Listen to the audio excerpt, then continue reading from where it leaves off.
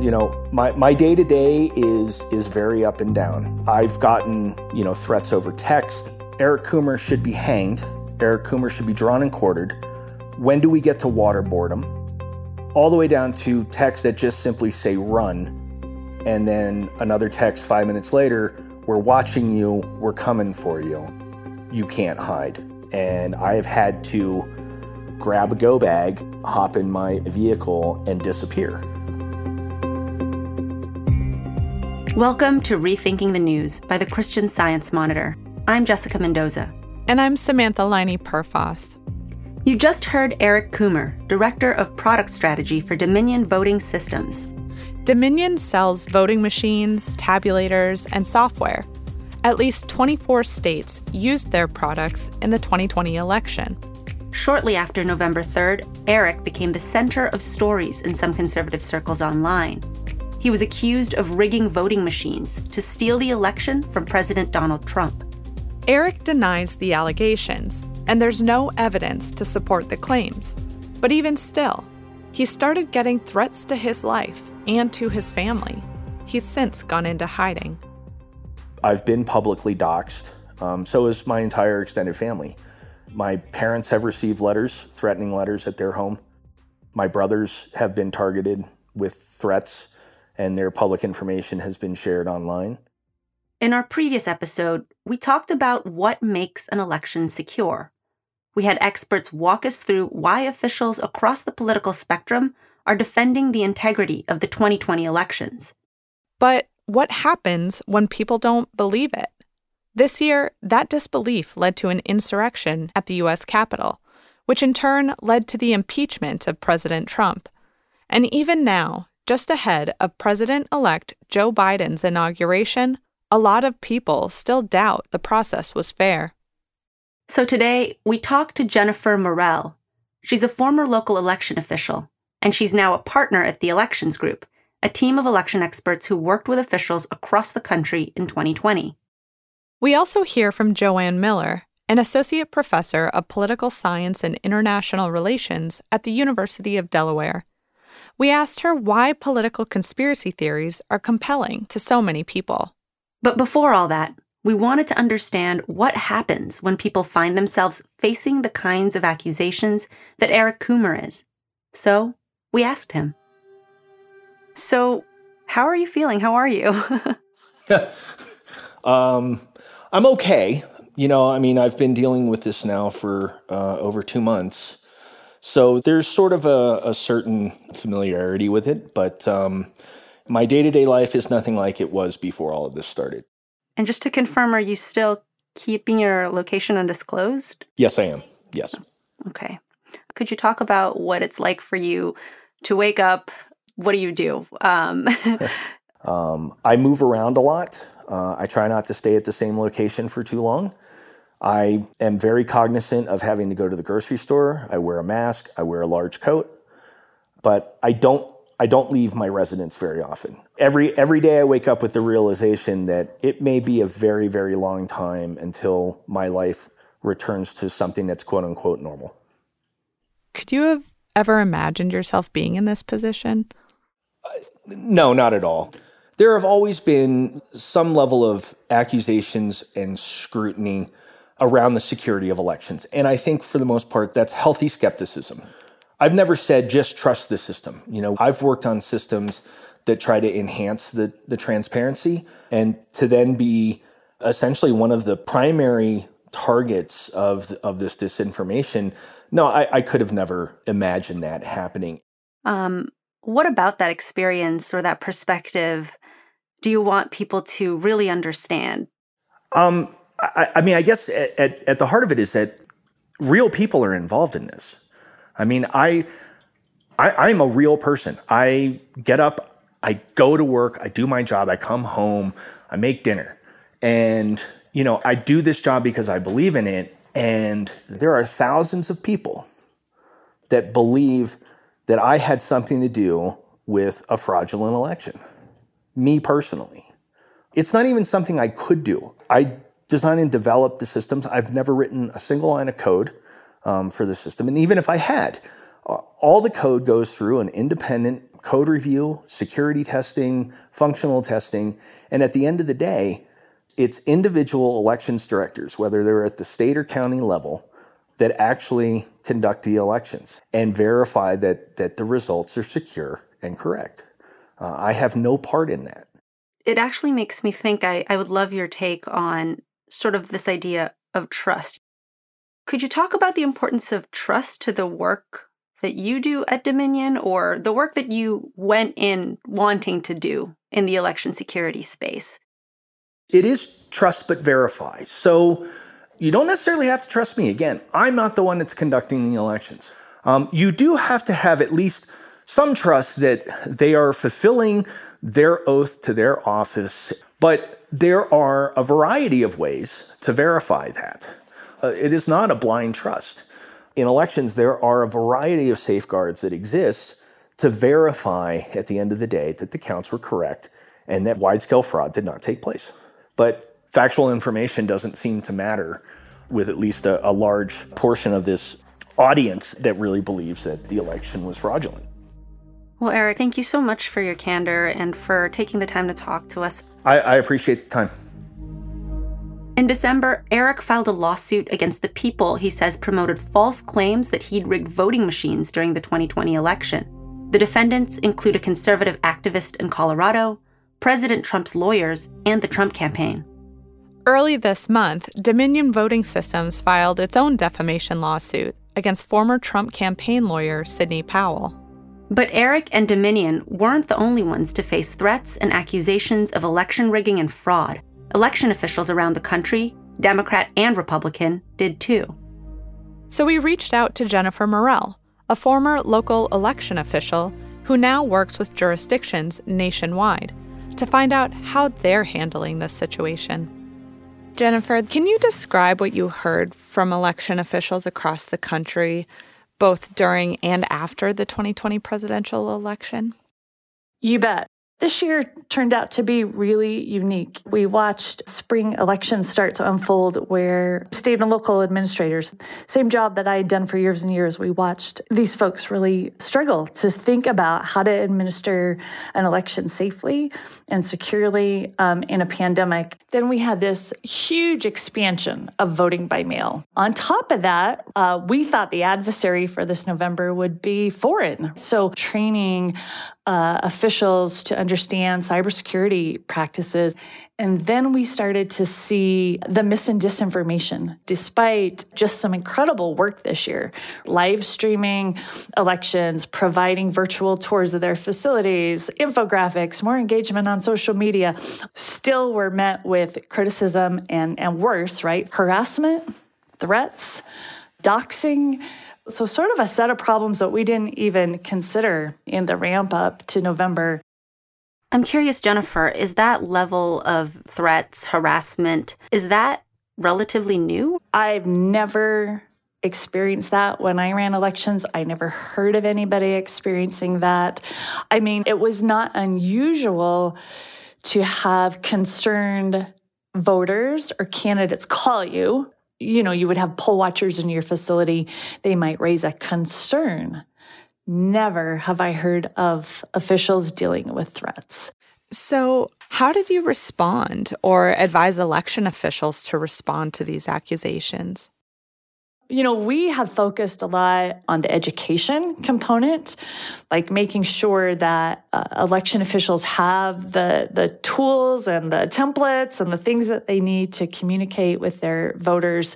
Here was the procedures that we went through. Here was the process that we have in place. Here are the security protocols, the safeguards implemented by our office, and try and communicate that. But, you know, it's challenging. In your view, what is at the heart of the kind of accusations that officials, whether in government or in nonprofit or the private sector, have faced? That's been really hard, right? Comms isn't necessarily the strong point, I would say, of a lot of officials, and yet they stepped up to that, right? They really thought like, okay, here's the thing we're going to learn about. This is the thing that we think will, mitigate any mis or disinformation that we might face. We completely underestimated what that was going to look like, the volume And so, I think everyone's still puzzling over what do we do next time. We did everything that we had been taught to do in professional development courses. We did all those things. It still wasn't enough for some groups of the public to feel confident about the election. And I think trust is something that really has eroded over the last few years. I'm curious how that lack of trust can affect the work of election officials. And also, what do you think needs to happen to build back that trust in our election system? Yeah, so one of the things that I've been thinking a lot about is proof, I guess.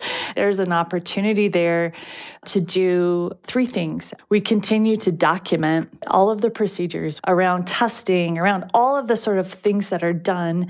Then we focus a little bit more, I think, on auditing. We do an audit for compliance. We do an audit to verify ballots were counted correctly, procedures were followed, all of those things. And then the third piece is the communication. We figure out how do we share that with the public in a way that's meaningful to them. And so I think it's all three of those that we'll be focusing on moving forward. Jennifer, thank you so much for joining us. I've got just one more question. As we move forward and the 2020 election begins to recede, what gives you hope that we can do better next time? Yeah. So, as I look back over this year, I think I can say unequivocally that not only was this election one of the most challenging we've ever faced, but election officials met those challenges. I think that gives me hope that even though often we do just see the misinformation, we also saw a lot of people stepping up and providing support, signing up to be a poll worker, folks that had never worked before.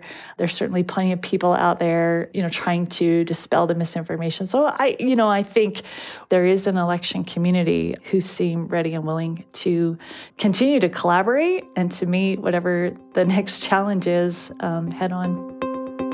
Well, thank you, Jennifer. You bet. Hi, everyone. I'm Clay Collins, Director of Editorial Innovation for The Monitor. Because of listeners like you, our reporters are able to bring fresh perspectives and new voices to the stories of the day. If you're enjoying rethinking the news, consider subscribing to the Christian Science Monitor. Go to csmonitor.com/subscribe to learn more. That's csmonitor.com/subscribe. We really appreciate your support.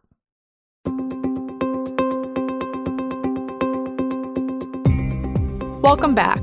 We just heard from Eric Coomer and Jennifer Morell about some of the challenges facing those involved in the 2020 election. As Eric and Jennifer said, this year was really different from past years. Facts weren't enough to dispel the misinformation, largely driven by right-wing conspiracy theories.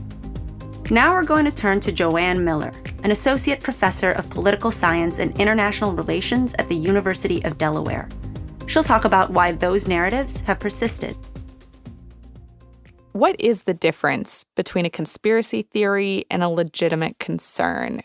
So that's not an easy question to answer. From an academic standpoint, we would define a conspiracy theory as an allegation of a secret plot by a group of people who are attempting to do something that's illegal or ambiguously legal for their own gain. But the problem is, right, of course, that we know that conspiracies actually happen. So what distinguishes a conspiracy from a conspiracy theory?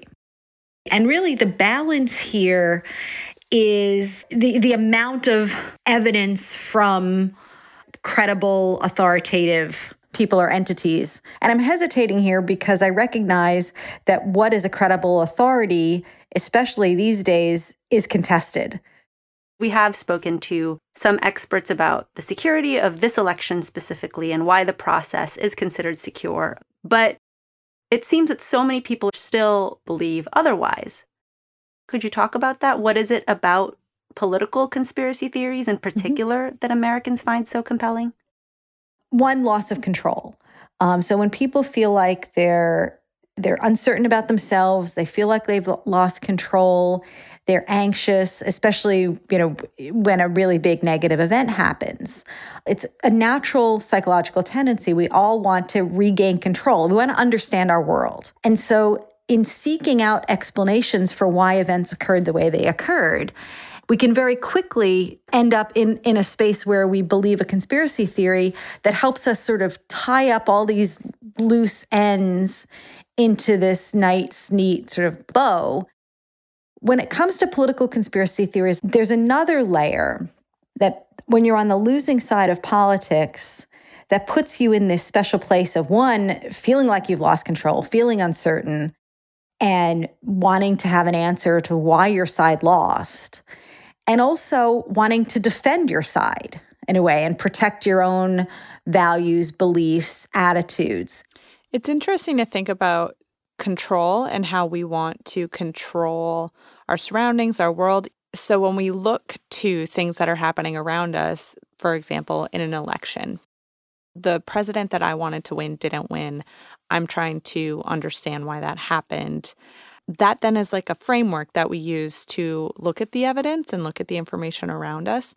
How does confirmation bias fit into that? Mm-hmm. Do we look for certain information, or do we just absorb information differently based on what we want the narrative to be or what we think is already true? Absolutely. Confirmation bias plays a big role here, because if the candidate that I supported loses the election, I'm not just looking to find out why. I want to find out why in a way that bolsters my beliefs, worldview. It's what we call motivated reasoning.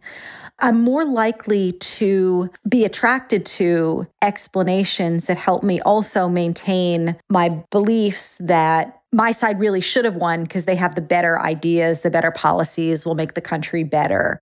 It's interesting that you brought up motivated reasoning. We often assume that political knowledge or savvy has something to do with whether or not a person is likely to engage in these sorts of theories. Could you talk about that relationship a little bit? It is true that what we find consistently is that people with lower levels of education are more likely to believe conspiracy theories in general. But when we look at something like political knowledge, what we find is that partisan split is stronger for people who are more politically knowledgeable. So it's the, say, Democrats who are more knowledgeable, who are more likely to believe conspiracy theories that make Republicans look bad, and vice versa. This is less about the ability to discern information than it is about the motivation to want to bolster one's worldview. You know, right now it feels like there's a lot of right-wing conspiracies around the election, but in the past presidential election, there were a lot of left-wing conspiracy theories. So it's not that it's uncommon to really entertain these theories and get sucked into them. How does that help us empathize or just understand where people are coming from if they are latching on to these different narratives? If I ever write the book that I have in my head to write, the title of the book will be Coping by Conspiracy. And I like to use the word coping here because I want to emphasize that a lot of conspiracy theory beliefs stem from an absolutely natural need, desire to cope, understand the world around us. And we say, that's it. That's the answer. I know how this thing is caused. It's not random. And now we know what we can fight. What's unfortunate about this is that the evidence that we're seeing is saying that it typically doesn't work. It doesn't actually make us feel any less anxious. In some cases, it actually makes us feel more anxious. But we think at the time that we're doing this, it is going to be helpful. And so that coping is really about understanding. It seems like we ourselves then might be prone to believing things that aren't true. Like nobody is exempt from this. I really don't think any of us is immune. This is not to the same degree, but if you think about superstitions, wearing my lucky socks to play my sports game, these are all ways that we trick ourselves into feeling like we have more control than we have. In a sense, conspiracy theories are the same category. I think it's also worth remembering or thinking that in a democracy, we want people to question. We want people to hold government accountable. And so the fact that there's this growing group of scholars out there studying conspiracy theories and why people believe conspiracy theories, it sort of is pinning it on, oh, those people are somehow need to be fixed. So we need to understand these aberrant people. Some would argue that the people who are just as aberrant, if not more aberrant, are the people who trust everything. Now, I don't want to downplay the fact that belief in conspiracy theories can have really negative social and political consequences, but I think it's important to recognize that nobody's immune. Now I'm kind of curious, what does it mean for me as a person trying to figure out what's real, what's not? How do I talk to the people in my life about it? As anyone knows who's tried to do this, trying to reason with and provide logical arguments doesn't work particularly well. Part of the reason for that is because conspiracy theories are what we call self-sealing. Any evidence that you bring to bear against the conspiracy theory is just more evidence for the conspiracy theory. My sense is that it's better to talk to family members, friends, in a way that is empathetic, but focuses more on what maybe brought them to the conspiracy theory in the first place. Right, if we go back to this idea of coping by conspiracy, what's going on in their lives right now? Are they feeling anxious, out of control? How can we support them in the ways that they're feeling independent of the conspiracy theory itself? Because even if you could find the right words to debunk that conspiracy theory, if they're still feeling as anxious and out of control and uncertain as they were originally, there's always another conspiracy theory waiting in the wings. Thank you so much for taking time. Great. Thanks a lot. Thanks for joining us.